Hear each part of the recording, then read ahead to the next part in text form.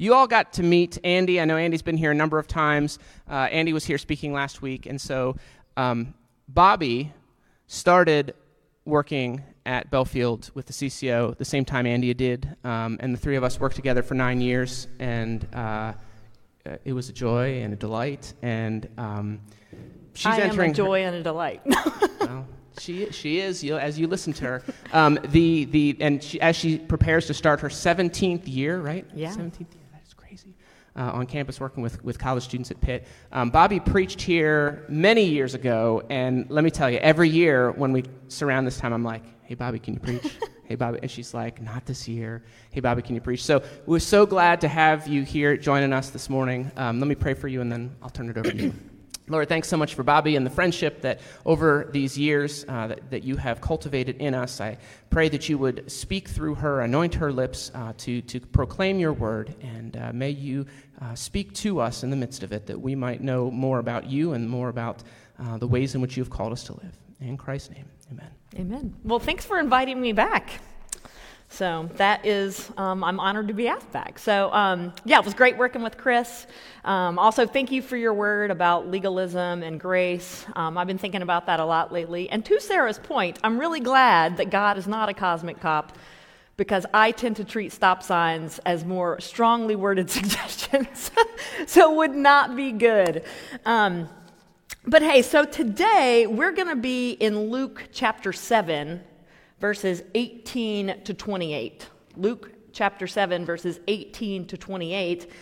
If you want to go ahead and turn there or get out your Bible app, I don't know, they may be on the screen, but that's where we'll be. But before we dive in, I just want to share why I chose this passage.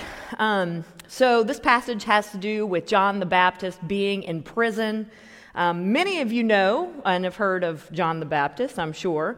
And when you think of John the Baptist, you might think of many different stories. I know when I think of him, a lot of times it's literally baptizing Jesus. Like, that's a pretty big deal. I think about that. Maybe the fact that he jumped in his mother's womb when it was declared that the Messiah was to be born. Or maybe the fact that he wore camel hair and ate crickets, because, that's not the best vibe, and it is really weird, and it was weird back then. So I think about that a lot, too. But the reason I chose this one is because, yes, I think about those other passages because they're high points in his ministry, but I don't necessarily think about the lows, and this is one of those times in his life. So when Chris asked me to preach, I was like, what have I been dwelling on lately? And truly, probably over the past year and a half, this passage is just something I keep coming back to, and it's just something that's really been speaking to me. And I think probably because the past few years have been some hard seasons. I'm sure many of you in the past few years have had some hard seasons, especially since 2020. And even if you haven't, we know that hard seasons will come. And it's in those times, like, what does it look like to follow Christ in that? So let's dive in and talk about some of the things that God has revealed in this passage. So just to kind of set up what is happening before this, John is doing the ministry that he's been given to do. And, and sometimes, we see in the Bible, that comes with a lot of persecution. And so John was actually imprisoned at this time for telling Herod, the ruler at the time, that his marriage to his wife was illegal. And they didn't want to hear that, as you could imagine, and so they threw him in jail. And so in the midst of him being in prison, John gets word that Jesus is preaching, that people are following him, miracles are happening, amazing things are happening, and that's where we pick up. So let's read our passage. Again, Luke 7, 18 to 28. It says, John's disciples told him about all these things, meaning the miracles and the preaching. Calling 2 of them, he sent them to the Lord to ask, are you the one who is to come, or should we expect someone else? When the men came to Jesus, they said, John the Baptist sent us to you to ask, are you the one who is to come, or should we expect someone else? At that very time, Jesus cured many who had diseases, sicknesses, and evil spirits, and gave sight to many who were blind. So he replied to the messengers, go back and report to John what you have seen and what you have heard. The blind receive sight, the lame walk, Those who have leprosy are cleansed and the deaf hear. The dead are raised and the good news is proclaimed to the poor. Blessed is anyone who does not stumble on account of me. After John's messengers left, Jesus began to speak to the crowd about John. What did you go out into the wilderness to see? A reed swayed by the wind? If not, what did you go out to see? A man dressed in fine clothes? No, those who wear expensive clothes and indulge in luxury are in palaces. But what did you go out to see? A prophet? Yes. I tell you, and more than a prophet, this is the one about whom it is written, I will send my messenger ahead of you, and who will prepare the way before you. I tell you, among those born of women, there is no one greater than John. Yet the one who is least in the kingdom of God is greater than he. So here we go. John the Baptist is in prison. He was the one who was prophesied about and was called to literally prepare the way for Jesus, to prepare the way for the Messiah. And had an amazing ministry, had such a great ministry, he actually had to tell people, don't look to me. I'm not the person you should be looking towards. You need to look to Jesus. That's how great things were going at one point. But now he's in prison for telling the truth, for being righteous. What an unjust thing to happen. And even though in all of Scripture, he's the one who knew who Jesus truly was. You know, he absolutely knew that Jesus was the Messiah because of all of the things that he had experienced, and he knew that Jesus was the Messiah. And yet, John still asked the question, are you the one who is to come, or should we expect someone else? He still asked that question. And that's interesting, because why would John, of all people, ask that question? But the fact is no matter who you are, if you are human, when hard times come, it's easy to begin to doubt what you know to be absolutely true, even though you know it. And this is where we see John in this place. But the interesting thing is that John doesn't just keep those doubts to himself. He doesn't feel too ashamed to ask Jesus about it. He actually confronts Jesus about it. He actually says, you know what, like he's bold enough to be like, I'm going to send people out to ask Jesus this question and find out. And so, you know, it would have been super easy for him to be like, I'm struggling, I'm doubting, I don't want Jesus to be ashamed of me, what will others think? I'm not going to utter those words. And if you're anything like me, there's been times where you're just like, God, what is going on? But you might be too afraid to say them out loud because you don't want people to think a certain thing about you, or you don't want God to be ashamed of you in any way. And so we keep it inside. It would have also been really easy for him to talk to his friends, to talk to his followers, and to talk to them about it and leave Jesus completely out of it. And for them to kind of have a meeting and draw their own conclusions without ever inviting Jesus into the conversation. And how often does that happen today? We have lots of conversations, talk about lots of things, draw lots of conclusions, and not necessarily invite Jesus into the conversation. And again, it can lead you to all kinds of conclusions in these hard seasons. You know, sometimes it doesn't matter how much you've seen Jesus do in the past. When we reach these points, sometimes it leads us to ask this question, are you the one, or should I expect someone else? Should I expect something else? Is there someone else or something else that can fulfill me? Because right now, in this prison, whatever that looks like, it's not cutting it, and I need to ask this question. And so as we look to John in this, I also just want to encourage you, when you reach those points, don't keep those things to yourself. If John the Baptist is going to ask this question, I think it's safe to say that we're going to ask this question. And probably more than once. And so you do what you have. My encouragement to you is don't leave Jesus out of the conversation. Confront him.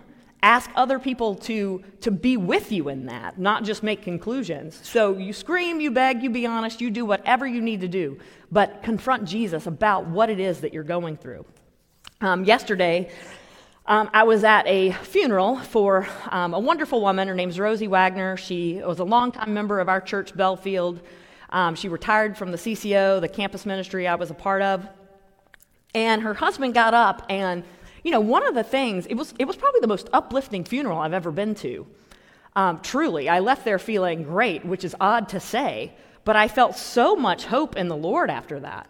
And her husband got up there, and one of the things that stood out to me, and I had already prepared this sermon, but I feel like it fits really well here, is he was like, Rosie wasn't afraid to go to God with her whys.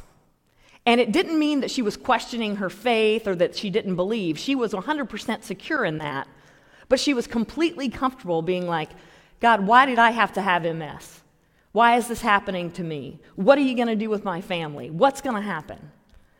And so he said he learned so much just about what it is like to have an intimate relationship with God because of those things.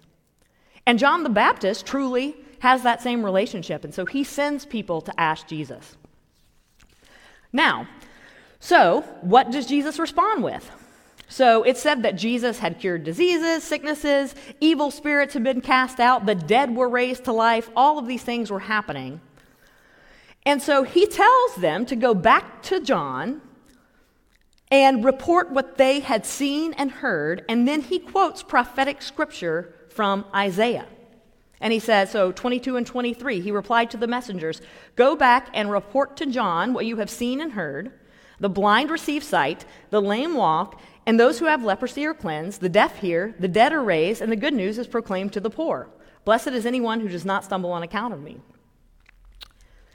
Jesus' response to John is to quote the prophecy about himself, is to go back to the Old Testament and quote Scripture, to remind John that this is happening and this is what is foretold, this is how you know that's who I am.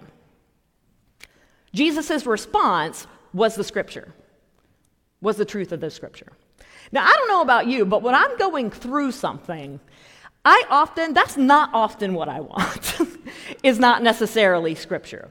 What I want is God to give me a very tailored, specific message that, just speaks to me in every way I want to hear it, without much effort on my part. That's how I want God to respond to my difficulties. And if I feel like I get that, I'm like, okay, God, you're real, and I hear you. But if it's just like, oh, I got to go read the Bible, like a lot of times that's how we approach it, right?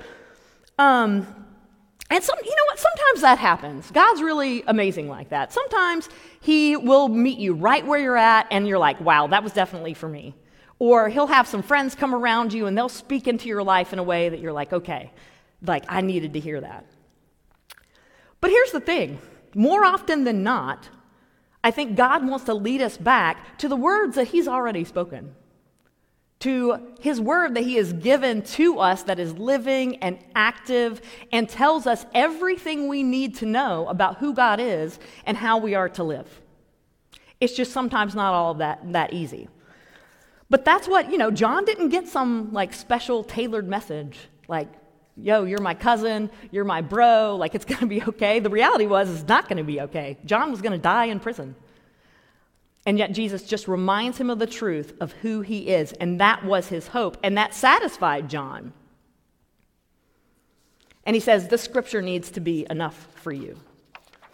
And so I think it just should really open our eyes to the fact that when we confront Jesus, like we were talking about, that our primary answer is in fact the scriptures. Yes, you might hear from God in other ways. But we see in the Gospel of John, it says that the Word was God. And sometimes that's hard to believe, that it's the God of the universe has breathed life into these words that actually will speak to me and transform me. They're more than it's more than just words on a page. So if you only go through the scriptures, if you approach the Bible as just a discipline, as just something to get through, and it's just a chore every day, it's probably not going to be something that jumps off the page and speaks to you. Or if you're like, you know what, I'm not 100% sure if this is the Word of God, but, it's some good advice, it's probably not going to be that transformative. But if you approach the scriptures that as the word that God has revealed himself in, that it is God speaking to you about himself, and that everything you need to know is there. And that he will speak to you through that if you seek him. And it may not always happen like the first time, you know. Sometimes I also want that. I'm like, I should have been fixed by now. But when you dwell in the scriptures and you hear God speak to you over and over from that, you will be transformed, and it will change your life. It will begin to be more than just words on a page.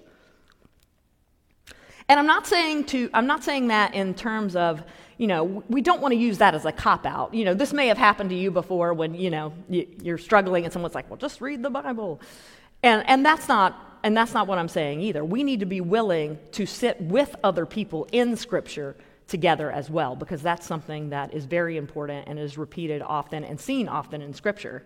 And if somebody else is struggling, yes, give them helpful verses, yes, guide them to Scripture, but also guide them to a place where you can sit with them in that, so that you get to a place where when you read Scripture, you can hear from the Lord because other people have helped you do that. And other people have sat with you in that. That's also important. But the main point here is that, like, John's answer to was Jesus the one, or should I expect someone else? When we're asking those questions, we have to go back to the scriptures, because that is exactly where Jesus says, no, I am the one. I am the one who was to come, and I'm the one who has come. But never sit in your proverbial prison just questioning Jesus and decide to leave him out of it. Because when Scripture speaks, you're going to find comfort when there shouldn't be any comfort. You're going to find truth that transcends all the answers that our world, our political parties, social media has to say. It transcends all of that. It does not fit into any of those categories. It's not even possible. And you'll have a faith that doesn't make sense. So what happens after this? So let's kind of dive into this final piece of the passage today. So John gets his answer from Jesus, the scripture. John doesn't get to hear what comes next, though I bet he wish he did. And I'm sure in heaven he knows. But everyone there heard people come and ask this question from John. And then Jesus addresses them, and then he proclaims John to be the one from prophecy. So he also goes back to scripture to affirm his calling. And then he tells them that there's no one greater than John, born of woman, like of all the prophets. Now, John didn't hear it, but Jesus was affirming his calling. And even though he was in prison, and even though he was going to die there, he was still the prophet. He had still done what he was supposed to do. John's circumstances and his ending did not define his calling or how the Lord saw him. Scripture was true of him regardless of the circumstances. And I think that's so important, because I think a lot of times when things aren't going well, we can think maybe we're not in our calling. Maybe I'm doing something wrong, all of these things. But you can be in pretty unfortunate circumstances, and God can still be using you to do amazing things. And God can still be working in amazing ways. That does not mean that God has abandoned you. God works beyond that. But then if you look at verse 28, which is really cool, it says, I tell you, among those born of women, no one greater than John, yet the one who is least in the kingdom is greater than he. And I think that's profound for not only all of us listening today, but for every believer that ever was, that if you are in the kingdom of God on this side of the cross, you're greater than John. And that sounds insane. But what does that mean? You know, John was anointed. He was a prophet. He obviously, we're going to get to chat with him in heaven. But here's the thing. He didn't get to live on this side of the cross.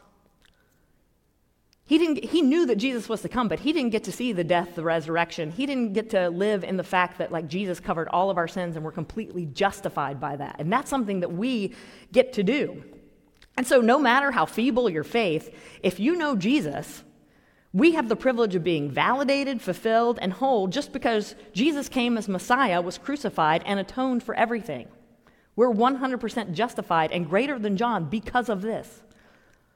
So the reality is you may have doubts, you may not have money to offer, you may not have status to offer, you may feel like you have no ability to offer, that every person's better than you, they're better at ministry than you, their job, they're better parents. You may feel a lot of that.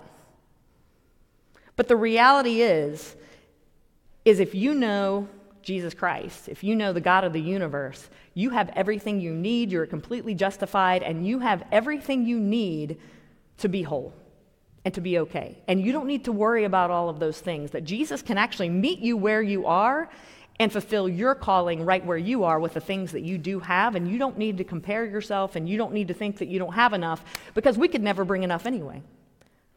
Jesus is what gives us our whole identity. And so we don't need to worry about what we have to offer, because Jesus has it all, and we're complete just because of that. And that's pretty amazing. So I think just like in closing here, just as you're thinking about your proverbial prisons, whatever they may be, whether you may be going through a circumstance right now or whether you go in one in the future, I want you to dwell on these things. Like, what does it look like? Like, do we automatically ask, Jesus, are you the one, or should I look to something else? And maybe you're not like literally asking that question, but like, are you kind of scanning the room? Are you scanning your life to be like, okay, what can give me my fix tonight? You know, what are the things you run to whenever you feel like Jesus isn't fulfilling you? I mean, it's pick your poison. We all have something. There's tons of things in this world to look to and to try to grab onto that aren't Jesus. But I think my challenge to you is this, much like John, don't keep it to yourself. Confront Jesus. Look to the scriptures, because you will find the answers there by dwelling with the Holy Spirit in them, because it is truly the Word of God. And then finally, rest in the fact that you have been completely forgiven, atoned, and justified because what Jesus has done, and that's greater than anything you could imagine. And in fact, it says you're greater than John the Baptist, which again, crazy. And so that's my encouragement to you, because I think especially in this season right now in our culture, it's easy to ask if Jesus is the one and then just say, you know what? You might be the one, but I'm not sure, and I'm going to look in all these other directions, but maybe I'm not going to ask you about it. Let's pray. God, thank you so much for your word, Lord. Thank you that you love us. Thank you that you died for us, and that we know life with you on the other side of the cross, that we have been forgiven, that we have been atoned, justified, and that you will meet us where we are. And though we may have nothing to offer, you will make us greater. And we will be great because of you, Lord. And you will give us things to offer because of who you are. So, God, I pray that we would rely on the word of your scripture, that we would rely on you, and that we would include you in your word in all the things that we do. Amen. So I know Chris said he had, so typically gives some reflection questions to think throughout the week. So some ones I came up with just for you to think about, like as you kind of go on, is in what ways have you asked Jesus, was he truly the one to come? And how might you respond to this in light of today's message? So again, I'm assuming we've all asked this in some way, shape, or form. So what have we been doing, and how can we as people like kind of reframe that and seek Jesus in a different way? How has Scripture shaped your life, and do you see it as God's Word or just a book? Start here, because the thing is like if you don't pray and seek the Holy Spirit, and you think it's just words, then yeah, it's not going to be that meaningful to you. But when you live in to the fact that this is God's Word to us, it's very transformative. And then how does knowing that the least in the kingdom are greater than John affect how you see yourself? And again, I just think a lot of times we live in shame because none of us are perfect. And in some way, shape, or form, we sin every day. And a lot of times we don't think that God sees us as he truly does.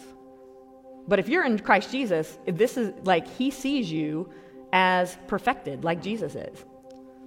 And when we finally grasp that, you can't be down on yourself in the same way, because you know that like it just is what it is. There's nothing I can do to take that status away. As much as we might think in our head that it can be taken, it can't. And so my encouragement is to dwell on that.